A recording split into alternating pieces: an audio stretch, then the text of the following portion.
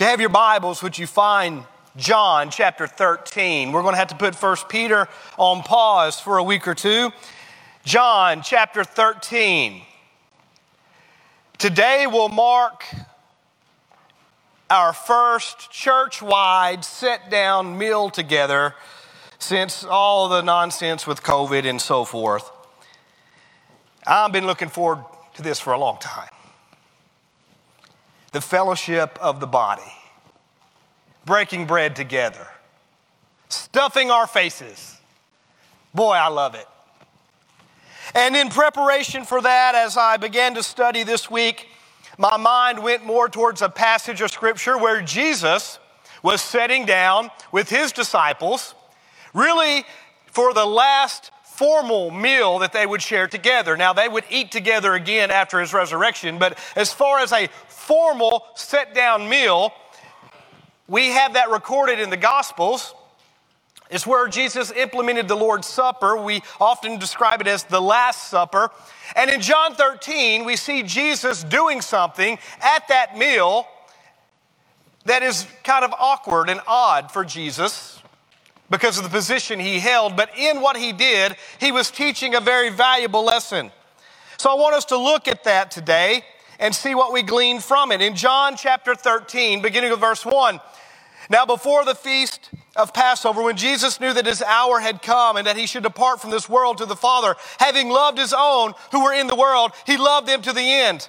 And supper being ended, the devil having already put into the heart of Judas Iscariot, Simon's son, to betray him, Jesus, knowing that the Father had given all things into his hands and that he had come from God and was going to God, rose from supper, laid aside his garments, and took a towel and girded himself. After that, he poured water into a basin and began to wash the disciples' feet and wipe them with the towel with which he was girded. Then he came to Simon Peter, and Peter said, "Lord, are you washing my feet?" And Jesus answered and said to him, "What I am doing you do not understand now, but you will know after this." Peter said to him, "You shall never wash my feet." Jesus answered him, "If I do not wash you, you have no part with me." Simon Peter said to him, "Lord, not my feet only, but also my hands and my head." Jesus said to him, "He who is bathed needs only to wash his feet, but is completely clean. And you are clean, but not all of you." For he knew who would betray him.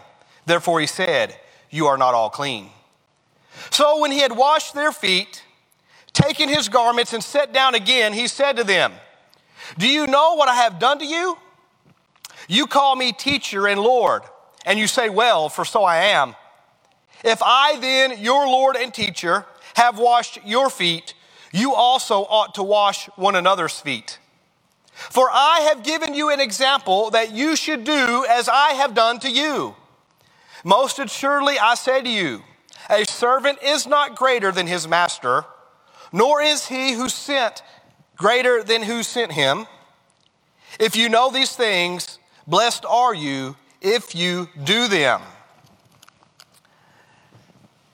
So here in this passage, we see Jesus, who we acknowledge as the King of Kings, the Lord of Lords, the majesty of all majesty, the ruler of all creation, bowing down and washing the dirty, stinky feet of his disciples. Now, such a menial task was usually reserved for a slave. By no means would the master do this, only the slave. The customary footwear of the era was sandals. Your paved road consisted of a dirty, dusty, gravelly mix, and that was the good road. And so by the time people walked everywhere they went, everyone's feet became a sweaty, dirty, gooey mess. When you were invited into a home, the host would provide a means for your feet to be washed. It was customary. Reclining at a low table to share a meal together with dirty feet was offensive. And so it was customary that a guest's feet should be washed and cleansed. And here Jesus has observed this formal meal of the Passover celebration with his disciples. And it says Jesus girded himself with a towel. And Jesus stooped and bowed before the disciples. And Jesus took the role of a slave and washed their dirty feet. I want us to look at what transpired here in this text and see what Jesus is telling his followers within the church to do. He taught his disciples a lesson that applies to everyone who comes into the family of faith and belongs to the body of Christ. So let's jump in. The very first thing I want you to see is the role that we assume. You see, there's a position we assume within the body of Christ. When we come to faith in Jesus, when we are born again into the family of God, we assume a particular role. We assume the role that Jesus has exemplified in this passage. That of a humble, meek, and loving servant. We are to assume this role. The humble, meek, and loving servant role. Now, I know you Bible scholars are already saying, now wait a minute. In more than one place, the New Testament says God positions every person within the body as he sees fit. And each individual has a particular role within the body. Some serve as hands, and some as feet, and some as the nose, and some as the eyes, and so forth. We don't all have the exact same role, and as God places us, we all make the body complete. You're right. I can't refute that. The scriptures say that. You have a place within the church, and it's something you're called to do within the body to make it complete. But within that role, you have another role that applies to all of us. Another position that applies no matter what you're called to do within the kingdom. That position is of a humble, meek, and loving servant to your brothers and sisters in Christ. Jesus here assumes the lowliest position of servant. He takes the lowliest spot. He doesn't take the seat of honor. He takes the lowliest, most debased seat, that of a foot washer. This was reserved for the lowliest ranking slave in the household. In fact, among Jewish households, a Jewish slave wouldn't do it if there was a Gentile slave. That's who would do it. Not only was it the position of a slave, it was the position of the lowest slave to wash the feet. And that's the position Jesus takes here among his disciples. A position of humble, loving service. He takes the lowliest of the lowly positions to serve his followers. My friends, within the body of Christ, we must assume the role of humble, meek, and loving service. That's what we're called to do. It doesn't matter if you're a Sunday school teacher or a deacon or on the women's team or on the evangelism team or you work with kids or youth. It doesn't matter if you're the person who sets up chairs and no one knows you ever set up the chairs, or you take care of the outside of the church, or you do something here, you do something there. The reality is this: every single one of us who are part of the body of Christ should assume the position of a humble, meek, and loving servant to one another. That's what Jesus exemplifies here. Loving service to one another. We're to serve our brothers and sisters in Christ the same way Jesus served his disciples in this passage. Not looking for the lofty position, not looking for the prominent position, not looking for the recognition, but girding ourselves and bowing before someone else to tend to their needs. That's what we're called to do in the body of Christ. In fact, Jesus has given us an example. In verse 15, he says, we should do as he has done. Well, what has he done? The scripture says he girded himself with a towel, filled a basin with water, and washed the disciples' feet. He did the most menial task for the benefit of another. And he has stipulated we emulate his example. He has stipulated that we ourselves be willing to do the same for one another. To provide a loving service to each other, even in the most menial tasks. Serving with humility to the point that I'm willing to assume the lowliest position in the body, even if I'm uncomfortable with it, that I might serve and love those who are in the family of God. That's the position we're called to. That's the role we're called to assume. We're called to emulate Jesus in this. We emulate Jesus just as Jesus, the Bible says, being in the form of God, didn't think it robbery to be equal of God. It says of Jesus that he made himself of no reputation, taking on the form of a bondservant.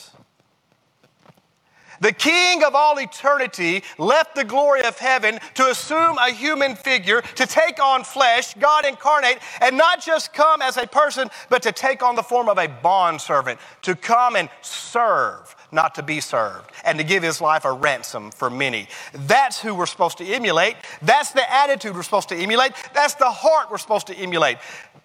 A heart of loving service to others. In 1 John, the Bible says that when I profess personal faith in Jesus, I should walk just as he walked. Well, for me to do that, that means I must gird myself, bow before my brothers and sisters, and serve them. I must be willing to assume the lowliest of the low positions and do whatever it takes. I must gird myself and stoop before my brothers and sisters that I might serve them with humility and love. This is not appealing to everyone. It cuts across the grain of human nature. But the scriptures admonish us to actively demonstrate the love of Christ by serving one another. All throughout the Gospels and the epistles, throughout the New Testament, you can read one form of service after another. There's too many to go through today, but the Bible does describe things like serving one another by simply being deliberate in seeking to serve one another. It mentions bearing one another's burdens as we serve each other in love. It speaks of things like working to restore my brother or sister who has fallen in their faith by serving them. It speaks of being an edifier, being an encourager, stirring up love and good works among my brothers and sisters. It talks about serving in love so that my love covers the multitude of sin, not points it out. It talks about promoting unity simply from a heart of loving service. It talks about esteeming others better than myself, laying aside my selfish ambition and conceit for the benefit of someone else, considering what's best for my brother, considering what's best for my sister, not what I want. Serving in humility and love. On and on and on, the New Testament gives examples of what it's like to practice humility and loving service towards one another. Jesus here exemplifies it by washing feet, because that was the lowliest, most dirty thing he could have done. And then he tells us, emulate my example. Do as I have done. Serve one another however you must serve. You see, I think the premise here is simply this. When we abide in the love of Christ, seeking to emulate him, each of us will seek to be a humble, meek, loving servant of the other. If I genuinely abide in his love and seek to follow his example, I will become this loving servant to my brothers and sisters. This was a lesson, my friends, often lost on these disciples. Just previously here in the Gospel of John, they're arguing about who's going to be the greatest in the kingdom, who's going to be the first, who's going to be the best. It's an ongoing argument they continually have with each other. Who's going to have the most prominent position? Who's going to get to have the best seat next to Jesus? Who's going to have the best job in the kingdom? And time and again, Jesus has had to bring them back and tell them, listen, the first is going to be last and the last is going to be first. In fact, he goes on to say, if you want to be the greatest, you must become the slave to all. He pinpoints directly this idea. In fact, he tells them boldly, look at me. I have come to serve and not to be served, to give my life a ransom for many. Don't worry about the position you have in my kingdom. Worry about serving others in my kingdom. The greatest will be the last and the servant of all. You see, as we gather as a body of Christ, there's a lot of things we like to preach on and teach on and talk about. But there's some things that are uncomfortable to us, like swallowing our pride so that we can serve one another, or setting aside our personal agendas that we can serve the benefit of our brothers and sisters, coming down off our high horse that we might stoop low enough to serve one another. But the reality is, Jesus said, as I have done, you also should do. Serve one another with humility, with love. I wonder, my friends, what is keeping you from girding yourself and bowing to serve your brothers and sisters in Christ? Is it pride? Is it selfish ambition? Is it just the thought of, I don't want to do something I'm comfortable with? See, Jesus says you're called to assume a role, the role of humble and loving servant. But he gives you good reason for that. Let's look at that. Let's look at the reason we're willing to do this. See, there's a reason we're willing to even accomplish this or try this or be a part of this. Jesus gives good reason here. He speaks of the motivation. In fact, our motivation for humble, loving service is the humble, loving service of Christ in our lives. Why would I be willing to stoop and serve the brethren, the sisters of Christ, the body of Christ? Because the service Jesus has provided to me, that's my motivation. That's my reason. And it all goes back to a cleansing. That's what he's teaching here. The cleansing that Jesus provides through his sacrificial death. That is the motivation for our willingness to serve. When it comes right down to it and we consider what Jesus has done to rescue us out of sin, to cleanse us from the filth of sin, to pardon us from the condemnation of sin, when we really consider what Jesus has done for us, is there anything we shouldn't be willing to do for him? Ultimately, that's our motivation. The cleansing he provides. Listen to the words out of the book of Hebrews, chapter 13, beginning with verse 10. We have an altar from which those who serve the tabernacle have no right to eat. For the bodies of those animals whose blood is brought into the sanctuary by the high priest for sin are burned outside the camp. Therefore, Jesus also, that he might sanctify the people with his own blood, suffered outside the gate. Therefore, let us go forth to him outside the camp, bearing his reproach. For here we have no continuing city, but we seek the one to come. Therefore, by him, let us continually offer sacrifices of praise to God. That is our fruit of our lips, giving thanks to his name. But do not forget to do good and to share. With such sacrifices, God is well pleased. There in Hebrews, the text mentions Jesus sanctifying us by his own blood, and the result is our worship of him. And it pinpoints a couple of things. It starts with Jesus offering his blood on God's holy altar that our sin could be forgiven, that our forgiveness could be purchased, that our atonement was provided for. The reason we have hope of eternity, of hope of heaven, a hope of forgiveness is that Jesus died on the cross and shed his blood for the remission of our sin. Because of that, Hebrews says, our response to that, our response to Christ sanctifying us with his own blood is our worship of him with sacrifices of praise and humble service. What that relates to then is this: the sacrifice of humble service is my humble, loving service of others as I do good to them. And the scripture says, with that, God is well pleased. When I am willing to lovingly serve others, the Bible says God is well pleased. And what's my motivation? The reality that Jesus purchased my forgiveness with his own blood on the cross of Calvary. He has cleansed me. And the price he paid to cleanse me was so great, I owe him everything, even my willingness to serve in a debased, menial way, if that's what it takes. I want you to see some specifics of what Jesus said about being cleansed. For example, he says only those cleansed by Jesus have a place in God's kingdom.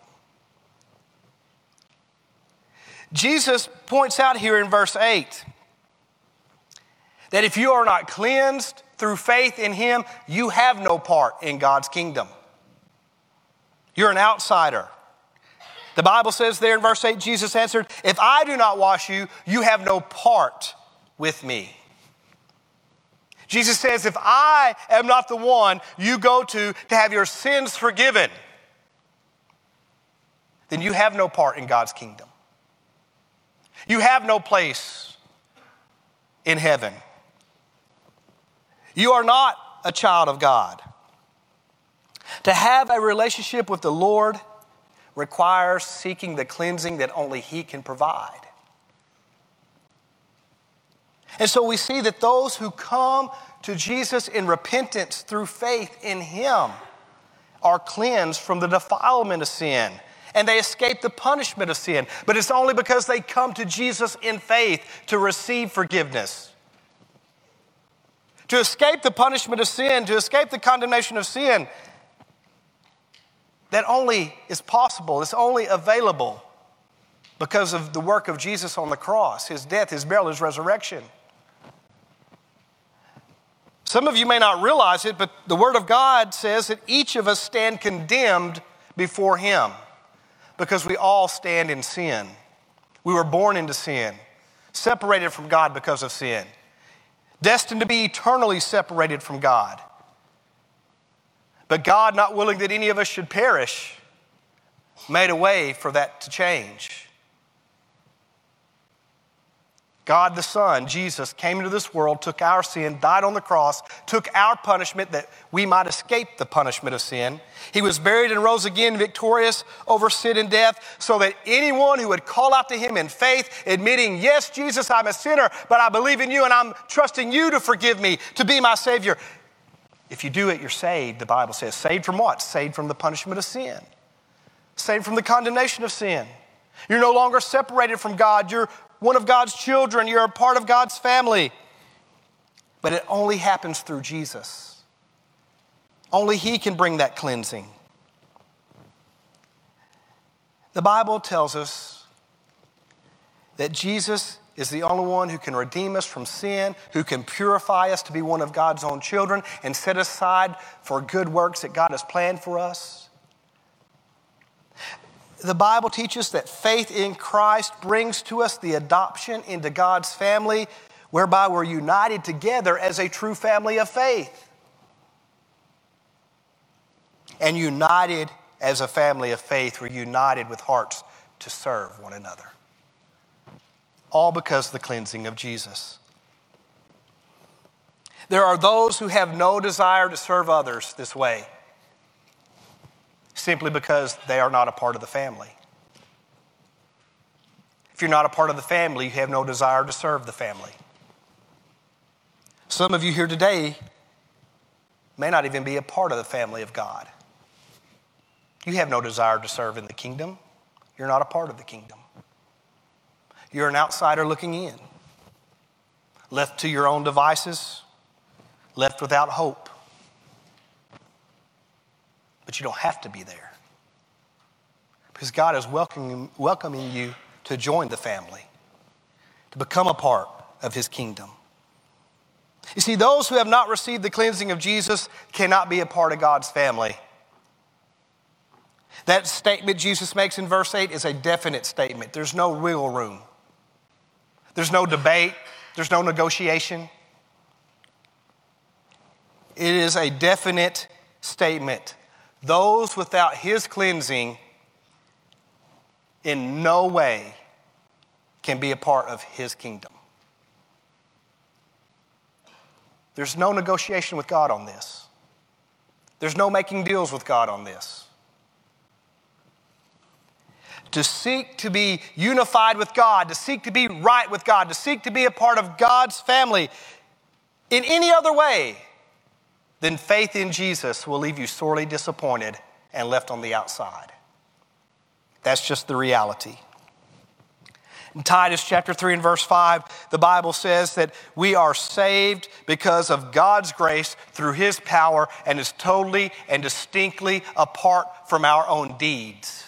There's nothing we can do to earn salvation or forgiveness. There's nothing we can do to merit it, to deserve it. It is simply because of God's love for us, he offers it. And it's by his power, he secures it. See, it's impossible to be cleansed by our own actions, our own deeds, our own attitudes, our own efforts. In the Gospels, you read about Jesus having interactions with the Pharisees. And the Pharisees were a very religious group. They followed the Mosaic law to a T. They had added laws upon the law, and they followed everything. Outwardly, they looked holy. Outwardly, they were pious and righteous. But Jesus said inwardly, they were full of death because their own deeds didn't make them righteous with God. It's a matter of the heart. You see, that's really what it gets down to. Has Jesus cleansed your heart? In John chapter 1 that I read just at the beginning of the service, verses 12 and 13 speaks about becoming children of God. And it says it's through God's power by his grace, and it's apart from our own efforts. In fact, it says it is not because of our blood, that is our heritage, our lineage, our family background.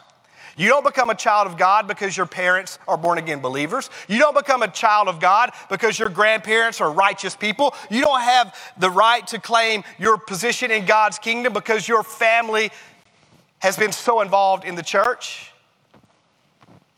Doesn't matter. It goes on to say, not of the will of the flesh. That's your personal efforts in righteousness, your own good deeds. The very best you can do in life, all the best deeds you can do, all the good deeds you can do will leave you in a place called hell. And it goes on to say it's not of the will of man. That is man-made philosophies, man-made ideologies, man-made religions. In other words, you can't follow a religion and become a part of God's family. You can't practice all the religious rules in the world and make yourself right with God. There's only one way to be right with God. Jesus said it this way, I am the way, the truth, and the life. No one comes to the Father except through me. In the book of Acts, it says there is no other name given among men under heaven whereby we must be saved, but the name of Jesus. You want to be right with God? You want to have a part in God's kingdom? You want to have your place within God's family? You come to Jesus with a repentant heart, expressing faith in Jesus. Only the cleansing that Jesus brings is sufficient to make us a part of God's family. So what is the right response when we understand this? What is the right response to the cleansing that Jesus offers? The right response is, yes, Lord, give me all I can get. Notice in verse 9 what Peter says. Peter's response. When Jesus says, I have to make sure you're cleansed. I have to wash you if you're going to be a part of me. Peter says, whoa, Jesus. In that case, not just my feet, my hands, my head, all of me. Jesus, everything. Everything, Jesus, here I am, everything. That's the right response. When we learn, when we become aware that in sin we're separated from God, we're in need of spiritual cleansing, and only Jesus can bring that cleansing, here's how we respond. Yes, Jesus, I want all of you, and I'm giving you all of me. That's how you respond. Well, I got to say just a certain prayer. No, you don't. You got to say, Jesus, I want all of you, and here's all of me. That's how you respond. That's how you respond to Jesus. You call out to him in your own words from the sincerity of your heart, saying, yes, I admit I'm a sinner, but Jesus, I believe in you and who you are and what you've done. And I'm telling you, Jesus, I want you to forgive me and fill my life, and I'm giving you my entire life. Jesus, I want to be cleansed and be a part of your kingdom. You call out to him. That's what you do. You call out to him. You completely yield your life to the lordship of Jesus, placing your trust in him. You give him everything about yourself. That's what you do. Notice something else Jesus points out here about being cleansed. We find out here that Jesus knows who is truly clean and who is not. There in verses 10 and 11, we find out Jesus cannot be fooled. He knows who is truly cleansed through faith in him and who's just a poser. Jesus was not fooled by Judas at all. He knew what was happening. He knew the real state of Judas's heart. He knew that Judas wasn't a genuine disciple. Judas was a poser. Now, Judas had the other disciples fooled. Judas talked the right way. He walked the right way. He acted the right way. He was involved in the right activities. He did all the stuff the disciples did. But in his heart, he wasn't right. And Jesus knew it. See, Jesus looked at Judas when everyone else looked at Judas and said, Judas is clean. Jesus looked at Judas and says, oh, no, he's not. In fact, that's exactly what he says. You are not all clean. He was talking to Judas. See, Jesus doesn't look at our outward appearance, our outward works, our good deeds. He looks to the heart. Jesus peers past who you are and the things you say and looks straight into your heart. He sees it right now, and he knows where you stand with him. Are you cleansed through faith in him? Or are you defiled, still in sin, separated from him? You fool me all day long, but you'll never fool Jesus. That's the reality of it. He knows who is truly clean and who's not. Not one of us here can fool Jesus. You may fool everyone else in your life, but you'll never fool Jesus. He knows if you're truly clean, or he knows if you're just a poser. Let's look at one last thing Jesus taught about being cleansed here. We see here that those who receive the cleansing of Jesus through faith are fully forgiven and cleaned. There in verse 10, Jesus teaches a very important spiritual truth. He is revealing that the salvation process is permanent, eternal, and it never needs to be repeated. Once Jesus presents us faultless and blameless before God the Father, there is no more condemnation before God. Colossians 1 and Romans 8 both speak to that. The reality is, once we come to a genuine faith in Jesus and he cleanses us from sin, he offers us his forgiveness. He takes us out of the dominion of darkness and places us in the kingdom of light that cannot be undone. We are cleansed. We are blameless and faultless, not because of who we are, because of the work of Christ applied to our lives. And that's permanent. You don't lose it. You do not lose that salvation he has brought into your life. When you come to know Jesus personally, you're born again. You're imparted with a new spirit. The reality is, as a child of God, you still struggle with that flesh you were born into, that human nature. There's still a war that goes on, and yes, you'll still stumble into sin. But when a cleansed child of God stumbles into sin, he or she does not require a complete cleansing again. You don't have to be resaved. You simply need to be cleansed of that specific sin, that area you've stumbled into. You need your feet washed. You don't need the whole body washed again. That's what Jesus is referring to there in verse 10 when he says, he who is bathed needs only to wash his feet but is completely clean. Just wash your feet. That's the whole intent of 1 John 1:9. We use that verse all the time, that if we confess our sins, God is faithful and just to forgive us our sins and to cleanse us from all unrighteousness. That passage of Scripture is intended for born-again believers. That's not intended for lost people. That is born-again believers. You are a child of God. You have been cleansed from sin. The condemnation of sin has been removed from you, but you sin again. What do? You confess it to your Heavenly Father, who cleanses you of that and gives you a do-over. You start again. Let's do it right this time. In fact, when we talk about the cleansing of born-again believers, there is an ongoing cleansing that happens in your life as a child of God. We talk about this process of sanctification quite often, where we grow into the character of Christ. But part of that process of sanctification is not just growing in the character of Christ, it is also the ongoing cleansing of things that hinder us from being conformed to the image of Christ. As I grow in the character of Christ and I grow in my faith and I mature in faith, the Holy Spirit is continually cleansing off elements of my life that would hinder me in being conformed to Jesus. Cleansing away those habits I need to let go of. Cleansing away those influences I don't need anymore. There's this ongoing cleansing within our lives, if we're honest. It's the work of the Holy Spirit. And so today, Jesus calls us to assume the role he assumed, to humbly and lovingly serve one another because he has cleansed us from our sin and set us in the kingdom of light. And because of that, there are some responsibilities that we accept. Let's look at the responsibility we accept as we close today. I have the role of servant Jesus has given me. The reason I'm willing to do that is because he has cleansed me. But as I've come into the family of God through faith in him, there's responsibility that I must accept. As followers of Christ, we are responsible to obey him and to abide in his example.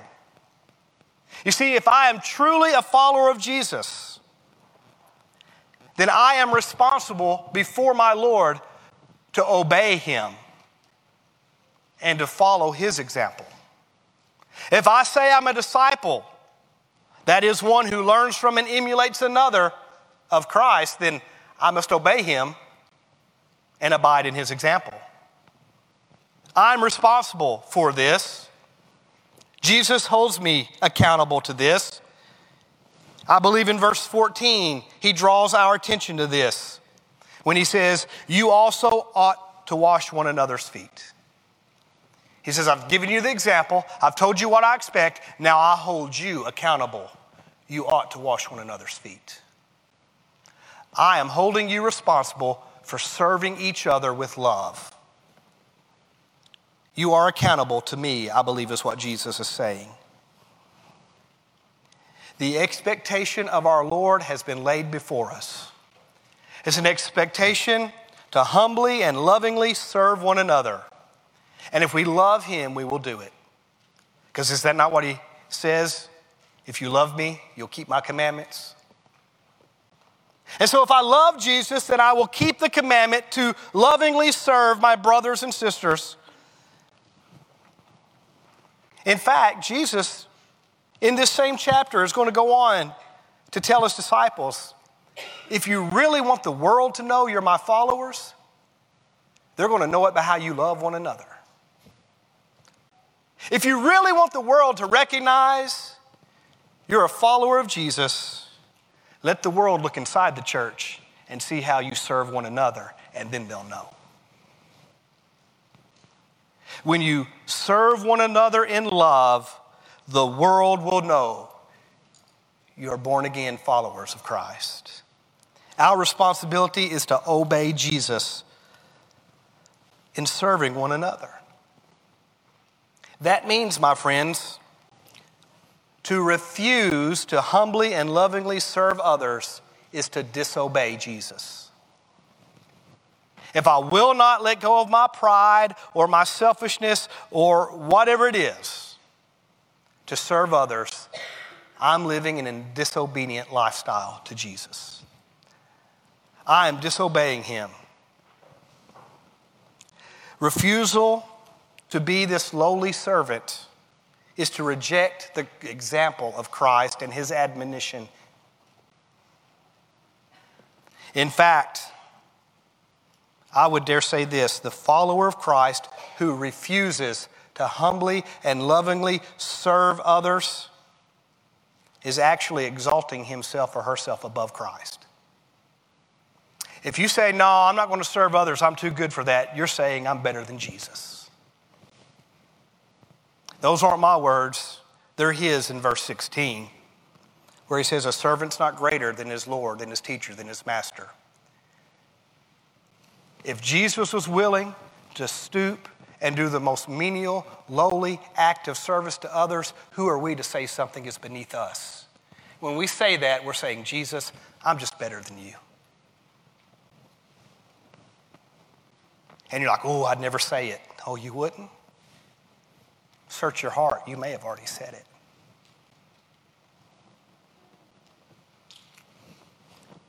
I don't ever want to be that one who has the attitude that says, I won't do that. It's beneath me. Because as soon as I do that, I'm telling Jesus, Jesus, I'm just a cut above you.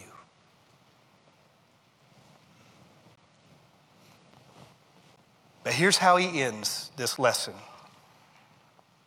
Verse 17 says, if you know these things, blessed are you if you do them. To accept the responsibility to serve others with humility and love is to be blessed. Jesus promises we will be blessed. Those who will humbly serve others find divine happiness in their lives. This just happens. It's imparted to you. Some of you know exactly what I'm talking about. It's often expressed when you talk to people. They'll say something like this: you know, I got more out of serving them than they got out of me serving them. You know, I did that and I think I was more blessed than they were blessed. You're right. You know why? Because Jesus promised if you'll do this, he'll make sure you're blessed. There'll be this divine happiness and joy, contentment within you because you serve someone else. This is a 100% return investment. You can invest your money in a lot of places, but I'm going to tell you what, if you invest your service the way Jesus says to invest it, there's 100% return. It's guaranteed because Jesus promises if you'll do this, you will be blessed. You ever notice that the people in the church who do some of the most obscure, unnoticed things are the happiest? Some of the people in the church who give the most of their own time to show up at other people's homes and take care of this and do that are the happiest. You know why? Because if you know to do these things and you do them, you are blessed. That's why. You are called to a role of service. Your motivation is the cleansing Jesus has provided you. You have a responsibility to obey him, to emulate him, but he guarantees you'll be blessed if you do it. It's a win-win for you if you do it. So I ask today, friends, what is keeping you from humble and loving service to others? Maybe you're here and you're like, you know, I just don't think I'm even a part of the family of God. I don't think I even have a position in the kingdom because I've never asked Jesus to cleanse me, to be the one who can forgive me, to rescue me out of sin. Well, today's the day to do that. The Bible says it's so easy. If you confess with your mouth that Jesus is the Lord and believe in your heart that God has raised him from the dead, it's done. In other words, from the sincerity of your heart, you simply call out to him in your own words and say, Jesus, I want all of you and I'm giving you all of me today. I want to ask you to bow your head and close your eyes and just stand to your feet. We're going to have an invitation right now. The altars are open. And I'm going to ask you to respond to God. Whatever you need to do Do you need to meet Jesus personally as your Savior? Well, come and let me help you do that. Show you in God's Word a little more detail. Maybe you've already called out to Jesus. You've already invited him to come into your life and forgive you, but you've never told anyone. I'd invite you to come up here. Let me pray for you. Maybe you're here and you're a child of God, there's no doubt. But when it comes to fulfilling the role of serving others the way Jesus has, you've been hesitant. There's been something that has kept you from doing it. And maybe right now is the moment you need to confess that to God and let go. Ask him to remove the barriers and the obstacles.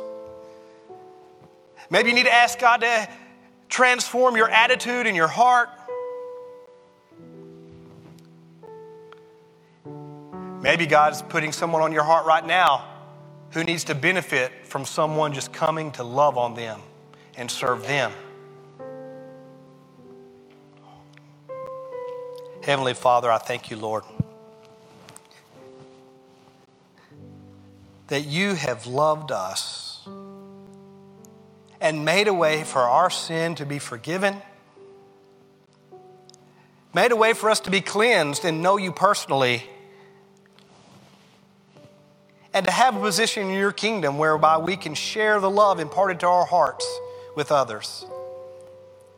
And Lord, I would pray that you would burden our hearts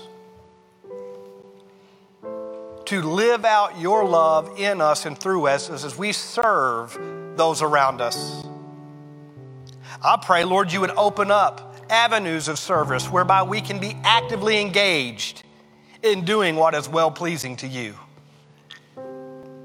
And God, for those who have watched online or even been here in person who have never come to the place where they've given their life to Jesus and received his forgiveness, Lord, I pray that your Holy Spirit would speak to their hearts and would continue to bring clarity to their minds about what they need to do and give them boldness, Lord, to respond.